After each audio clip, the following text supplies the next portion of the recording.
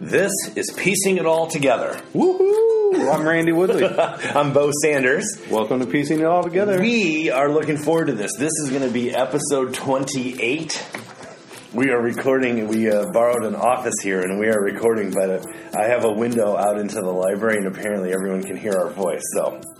It might have been my woohoo. So this is going to be episode 28, and today we're talking about interfaith work and about colonial missions. It's been a while since we recorded, and you've had some travels since we last got together. Yeah, I've been here and there. Was out to the coast for a while, my wife and I, and been asked to do a few things with the interfaith gatherings. It was kind of exciting.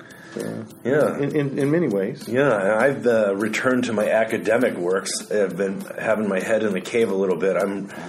Because since I was last in the program, I actually was able to go out to an archives in New Jersey, and I found and am able to document the actual process that I'm studying. I found the documentation from the 70s into the 80s about how the group that I'm a part of changed its racial diversity through recruitment, legislation, financing, and education. Oh, yeah. And so I was able to find that since I last wrote my dissertation. So now I'm able to include all of that in my new proposal, but it takes a lot of... And so I need to make sure I got all my I's dotted and T's crossed, and that my interview subjects will be protected. Because, when you're talking about, as you know, especially institutional racism, there's a lot on the line. And so I want to make sure that these people who are going to... Why would I know about that? So, a little, maybe too soon. So you went out to the coast. And I want to talk with you about it. You and I actually haven't even talked about it, but I'm fascinated. You got a chance to do an opening prayer at an event in Portland. You can talk to us about that, which then led to being able to connect with a group of interfaith leaders out on the coast. And you were really excited by this, and you're really encouraged. So I thought, it'd be good for everyone to hear what about that excited you. Yeah. You mean besides the free lodging and the food? Yes, besides that. Yeah, that was wonderful. But, okay, so Arun Gandhi, Mahatma Gandhi's grandson, came to town and was going to speak about peace and such matters. And this was at the Vancouver Avenue Baptist Church, which is the sort of the old civil rights landmark church. It's the only church in Portland that Martin Luther King Jr. spoke at. Whoa. And... Pastor Matt Hennessy over there invited me to come and be one of the people who would say a prayer. And I think it's protocol when Arun Gandhi comes to speak that he has people from different faith traditions, come and give prayers in their traditions. And that's just to show the sort of the common humanity of us all, right? And so I think there's probably 8 other people's religions that are so represented. And the funny thing is that I don't necessarily represent a religion as I do represent just being native. Yeah, I know. But there are Native American religions, and then there are Native American religious movements like the Peyote Church, Native American Church, or Shaker Church, or some of these kinds of... But and then there's Sundance people and, those kinds of things. But we don't really have a religion, so to speak. We have I guess you could call it at most a spirituality, but more than that, it's just a way of seeing life and living life. And so I guess when they find someone who is native who tries to keep their native ways, they assume, well, that's that native religion, and so let's represent them. So that's how I got asked to that. And it was wonderful to be able to hear Gandhi's grandson, who spent a lot of time with Gandhi, and he got to talk about some of the things that he said. There's a lot of things that my grandfather talked about that people didn't pick up on, and I want to talk about some of those. Really? Oh. And so I got out my little, phone and started taking notes and trying to hear some wisdom. It was pretty good. And then, I guess maybe because of that, then my wife and I, Edith and I, got invited to this event out at the coast in Pacific City called the Common Table. And that was sponsored by a number of organizations, a number of people organizing that, and the Portland Leadership Foundation, the Ecumenical Ministries of Oregon, I think Murdoch Trust had some money in that, pulling that together, and some other folks. And basically what it did was it pulled together people from almost every, well, I think, every sort of segment of interfaith, religious, spiritual movements in the state. So there was Edith and myself. There was a woman who represented the Sikh faith. Some people call Sikh, I think pronounced correctly as Sikh. Okay. From Beaverton, I believe. The priest from the Oregon Buddhist Temple in Portland was there. Yeah. A number of bishops from the Lutheran and Episcopal, and I think the Presbyterians had someone there. I know they did. The evangelicals were represented by a number of people. Ben Sand was there from Portland Leadership Foundation. Some guy was there from the Southern Oregon Evangelical Association of something. The Young Life, one of the Young Life directors was there. Huh. That's a number of Jewish rabbis, Muslims were represented. So it's just a whole array of Mormons, whole array of people who came together, 32 of us, in fact, from around the whole state. And sort of for the purpose of saying, what are we doing to help people in this state, and kind of compare notes so that we can be a resource for each other. And what could we do together, and how could we support each other? And I think that was surprising to me that you could get people from so many different faith traditions together and actually agree on some stuff, right? In an honest way. Yeah. And I think it started out good questions. The organizers did a great job of organizing and breaking us up into tables and talking about questions, and then the next question we'd break into another table and switch around, and it was actually a pretty great time. But I think about 2/3 of the way through, Edith had one of the organizers, Michael Ellick, had asked us for our critique to make sure that he's friends and trusted our critique, and he said, if ever at any point you want us to do something different, let me know how you think it's going. And Edith said, there's too much talking from the head here. We need to talk more from our hearts, right? Which is that's our indigenous values, is to talk from our heart. That's our religion, I guess you'd say. That and understanding creation and being honest. And so we went to Michael and then pulled together a couple more, and they said, okay, well then we're going to make some changes in the way we're going. And it did get, I think, more of people speaking from their hearts. Wow. So that was really good, right? Because you can talk about all these things sort of in an abstract way. Americans have an absolute market on this abstract thinking, right? It's like you can take any concrete thing, any practice, and then just dwell on talking about it, forever, right? Because it's abstract.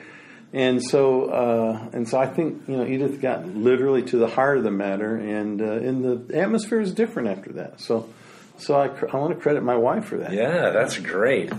And for those of you who are listening, if you didn't listen to episode 27, Edith sat with you and I a couple weeks ago, and we talked about missing and murdered Indigenous women. So if you are a new listener, make sure to go back and listen to that. Yeah, and that's a really important issue. We need a lot more awareness. So, it relates to everything from domestic violence to sex trafficking.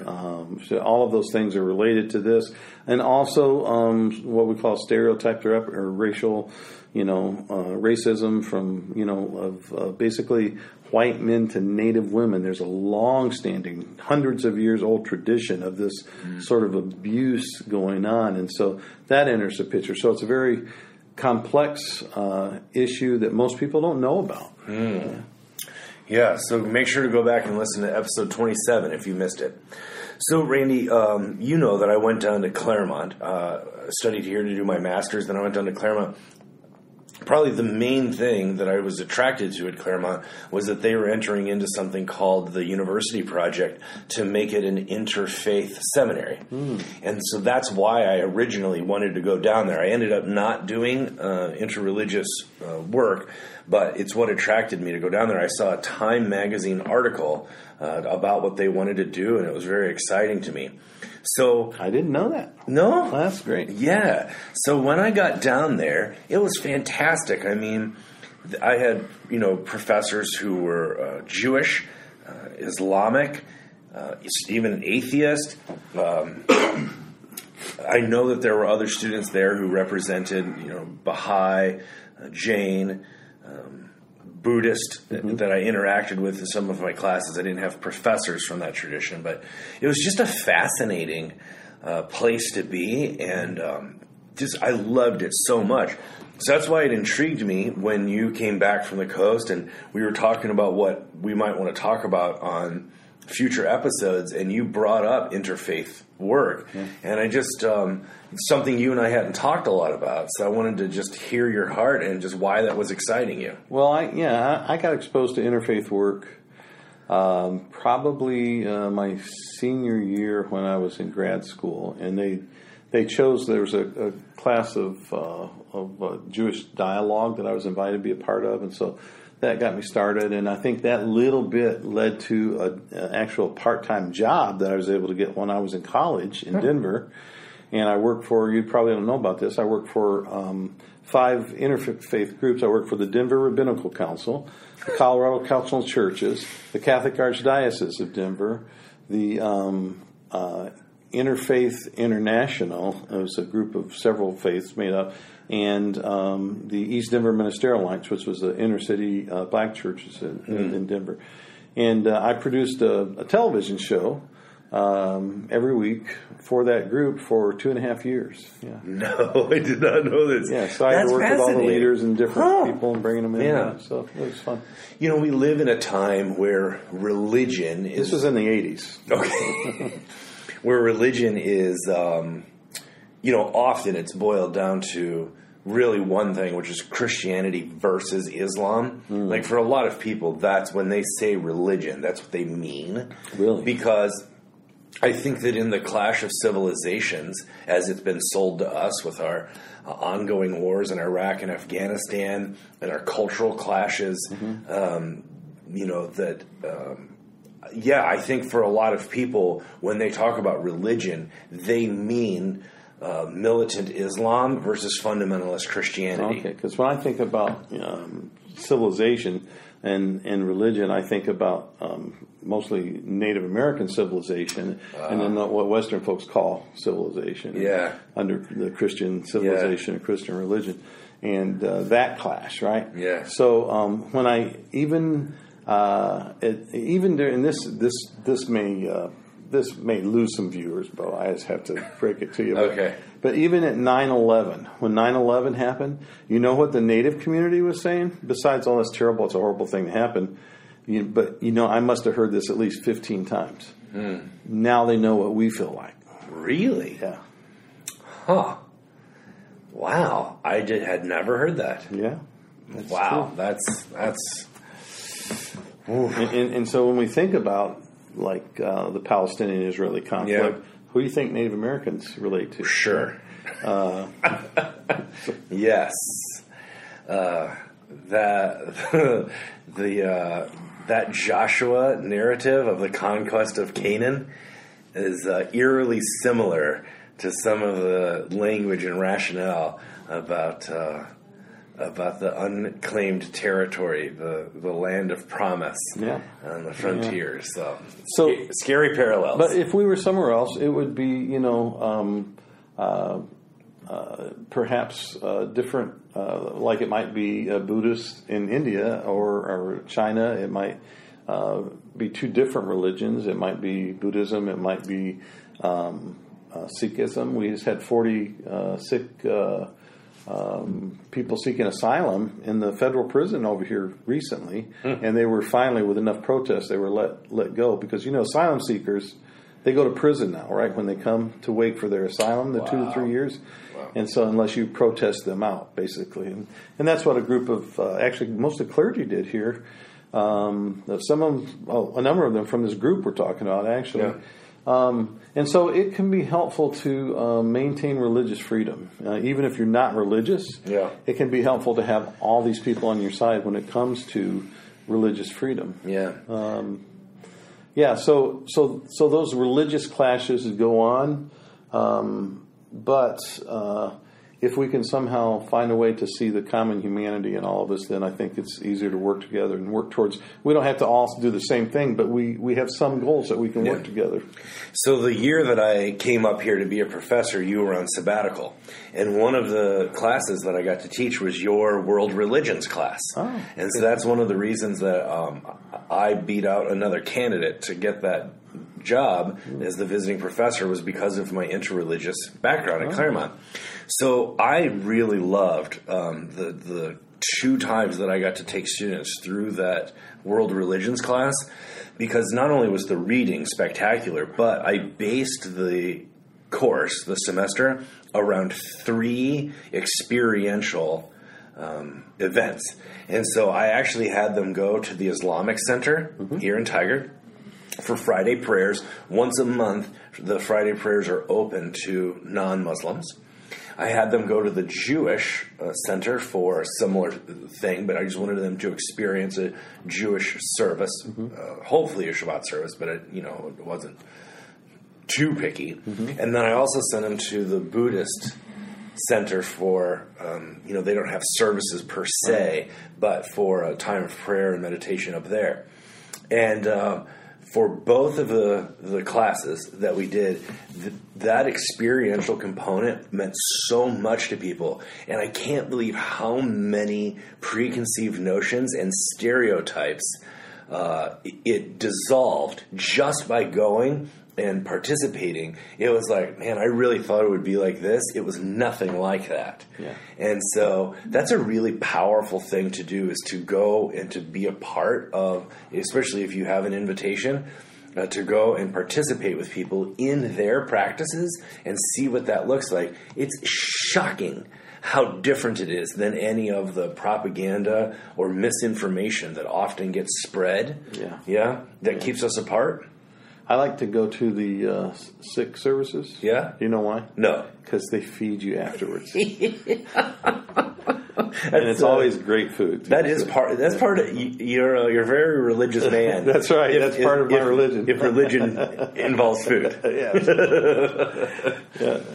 So, sort of as a contrast to that, I don't know if you saw, but since the last time we've recorded, there was a big news story about this kid from Washington who was a missionary to this island of tribesmen in the Bay of Bengal, and he got killed. They shot him with arrows, and he got killed. And it has brought something to people's consciousness that they may not have been aware of before, but which you are very aware of, which is that evangelical culture, or Protestantism, largely, is fascinated with unreached people groups, right, and translating the gospel into languages that it hasn't been preached in before. Yeah. This is an obsession. Absolutely. And the Joshua Project, right? Isn't that the unreached people groups thing? They had I think so. 70 something or 170. Yeah, I mean, we used to, when I was evangelical, we used to keep track of it. We actually subscribed to this giant poster we would put up at the back of our sanctuary every year about the unreached people groups. Yeah, very, very reminiscent of whether it was the Roman Empire plotting out where they wanted to conquer, or whether it was England, wanting to spread its, Britishness all over the whole world, or, probably Napoleon had a map like that as well. And so I make the analogy, not just because it's entertaining, but I make the analogy because there's a lot of truth to the understanding of what empire is and the kind of thing you just described. So I totally agree, and obviously, just to show all my cards, I was ordained with the Christian and Missionary Alliance. So missionary was our middle name. And so I am well versed in that line of reasoning. That same motivation that compelled that young man to go over there, I used to be a part of that very movement. Yeah, well, same with me. Okay, so I'm well versed in it. So I do want to show some sympathy, because when you are a part of a movement like that, I mean, this is something that really inspires a zealousness and a passion. I mean, it's really stoked. Yeah, and we should. I think it's appropriate to first say to recognize the tragedy of a young man dying, first of all, and to recognize the sadness and the tragedy to his family and friends and everybody who's experiencing their loss. And so, I give my condolences to them. Mm-hmm. This is in no way meant to dehumanize him in any way, but I think it is perhaps a teaching moment that we can look and learn from this, and that can be also part of the sacrifice and part of his contribution is for us to be able to learn from the situation. That's a good caution. For people who are not a part of that world where things like translating the gospel into other languages or keeping track of unreached people groups, if that's not something you're familiar with, when this news story popped up, I had a lot of people say, like, what the hell is that? Yeah, what's he doing over there? Yeah, I mean, like, it was just a totally alien concept. And so if you're not a part of this subculture, it may seem really bizarre to you to be so compelled to go to a people group that you're not a part of, you have no connection with, and to just give up your life, your culture, to learn their language, to give up your comforts and your career here to go because you are so compelled to convert them to Christianity. And there was, if you recall, because every good evangelical knows the stories of Jim Elliot and Nathan Saint. Is it Nathan Saint? Point of the spear? Point of the spear. Tip of the spear. Point of the spear, I think. It was tip of the spear is a military thing. Right. So again, there's the analogy. But they died, I think, at the hands of the Auca Indians somewhere in Central America, South America. Okay. And they supposedly only had gotten off their plane and they weren't even on the ground, but just maybe 15, 20 minutes or something, and they were killed with spears. And then there's a story about how his sister goes there, and then I've met his son, Steve Saint. Really? I think a movie was made about this a couple years ago. That's the end of the Spear movie. Okay. And so it's meant to inspire people to do exactly what this young man did. And if we don't have the right critique, if we don't have a critique that's helpful from all sides to help everybody, that sort of movement could happen again with this thing, right? So, so what we want to do is be kind to the intentions, be sad about the loss, but also be able to offer a good critique on, maybe there's another way to do some of these things. Well, that's why I wanted to... if they should even be done. Well, there's that. But this is why I wanted to pair it with interfaith. So one of the things that it seems to me is that interfaith acknowledges the dignity of the other tradition. There's a mutuality of learning and participation, and you're not trying to convert the other person to your religion. Unless that's the sort of relationship you set up from the beginning. Hey, let's get together and let's talk and try to convert each other, right? Otherwise, but I think it's how you set this discussion up and this dialogue and hopefully friendship up that sets the rules for how to engage, right? And I don't think he had any sort of a cultural guide or anything like that would help him to be able to do that. And I think that's my concern, is that this is old school... Oh, excuse me, hold on. This is old school colonial missions, that the one with all of the answers comes in as an alien force to intervene, right? Not in a mutuality of learning, but in a mission of conversion. Yeah, and so which presupposes that one party has all the truth and the other party has no truth. Right. Or that the people group that you're going to doesn't already know God. Exactly. And have a relationship with the God.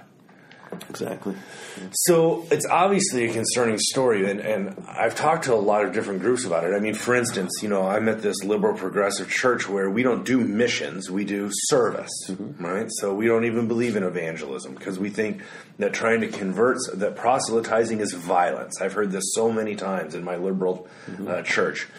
So what I did, I think you'll like this story, is our final Sunday school class of the semester, I gave them a pop quiz and asked them to name for me the things that would be associated with the end times. So, like, what will be the events that we'll look for to anticipate the end times? And they got a lot of them. They got, wars and rumors of wars, ecological disaster, the Antichrist, right? The economic system that you can't sell unless you have the mark of the beast. They got all of that stuff. But they missed one really important one, and I knew they would miss it. And it was Matthew 24, where Jesus says, "And this gospel will be preached to every tongue or tribe, and then the end will come." And I knew they wouldn't get that one, so they didn't.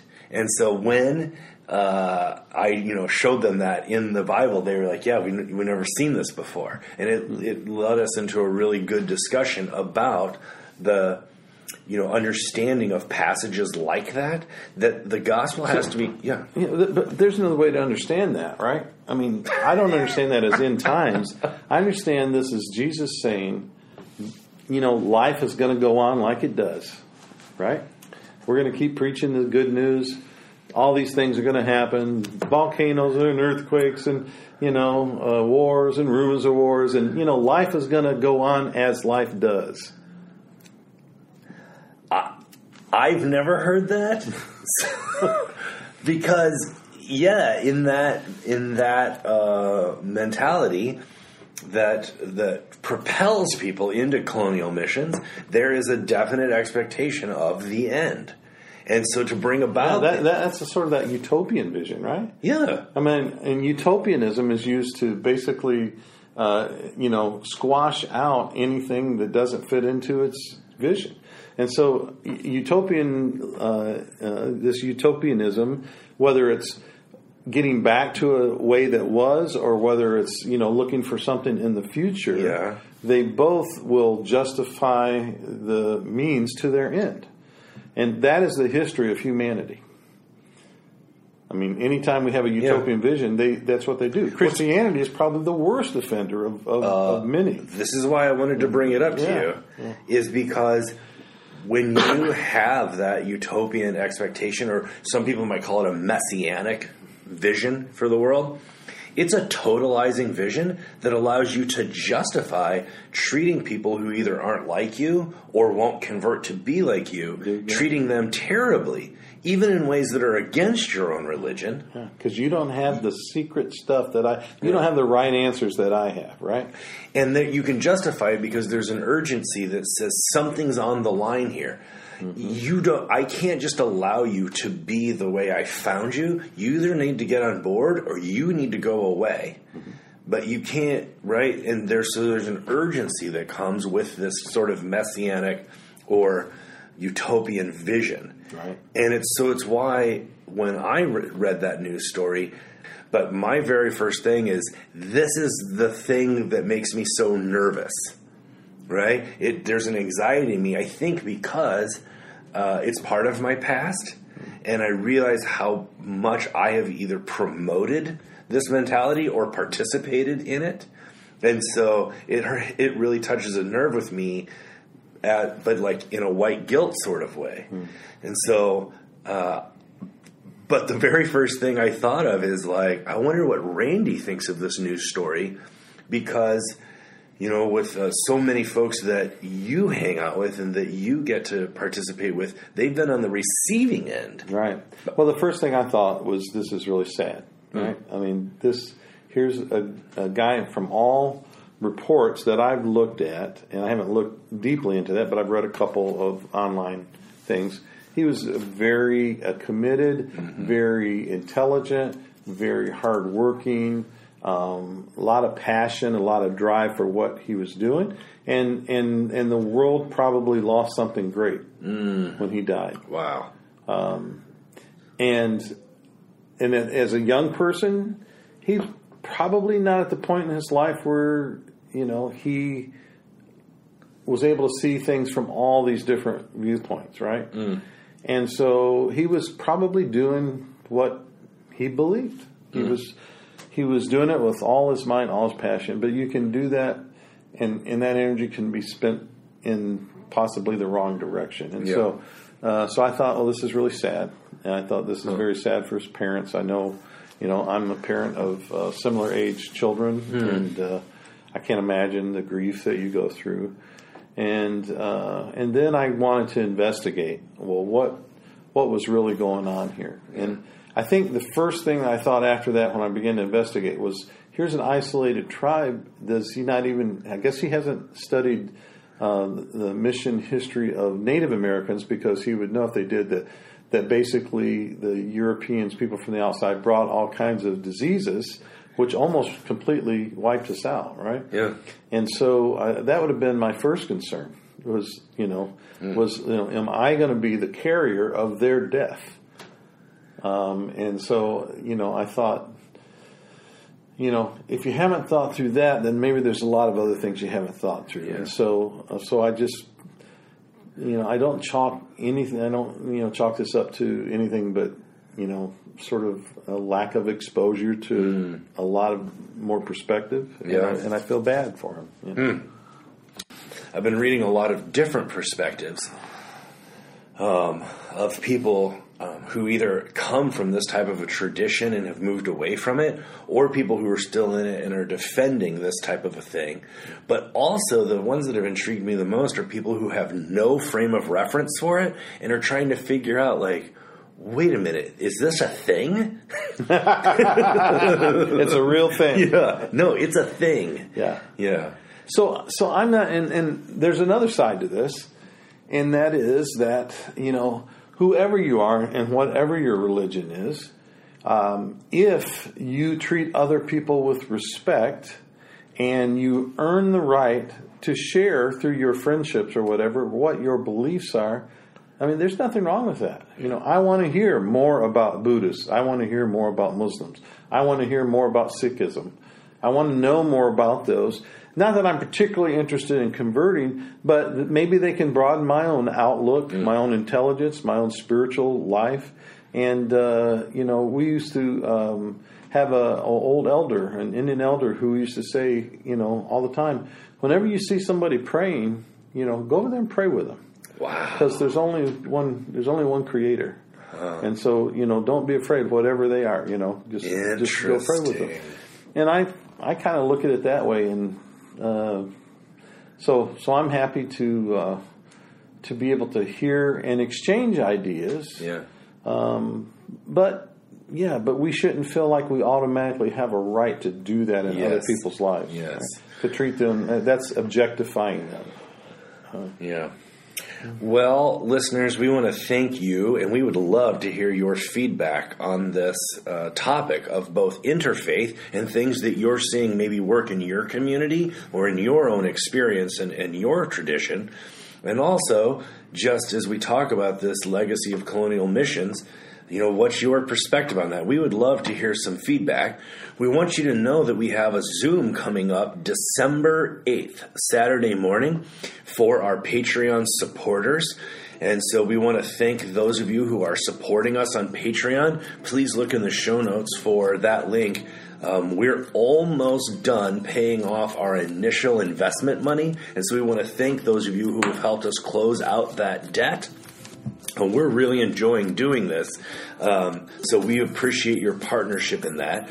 And we also want you to know that we're going to add a reward for our Patreon supporters, which is that every time we get together to record, we're going to take time at the end to answer your questions on a video that we'll post through Patreon, and you'll have access to that other folks won't, but that you'll be able to send in questions for us, and we'll give you replies. And that way it's not out there for everybody to see, but it's more of a private conversation. Yeah. And we've got another program going. If you hear a particular secret word during our broadcast, then you're the third caller today. No, I'm just kidding. I'm messing with you, Bo. But if we were going to do that, today's word would have been, are you ready for this? Fetishism. Fetishism. If you ever hear Bo say that again, call and let us know. If you think that there is somebody who it would benefit to hear this, please share it with them. We are enjoying being in dialogue and increasing our bandwidth and reaching people who otherwise we wouldn't have connected with. So thank you for sharing this. Yeah, and we're actually starting to hear back from people about how they like our program and how they like the subjects we talk about and how they like the interaction. And I'm like, holy crap, I thought it was just us who was enjoying this. Yeah. Well, listeners, thank you very much, and we will look forward to engaging with you. We are going to record another episode here about the power of story. It's a theme that we return to often, and about the powers that be. And then on the 8th, if you want to be a part of that, go ahead and support us on Patreon, and we will send you an invitation to link in on Saturday morning for the Zoom session live recording. We appreciate your patronage and your support so much. We've had some great questions, and we're going to be able to start answering some of those questions, hopefully, here during the podcast. So thank you. Thank you.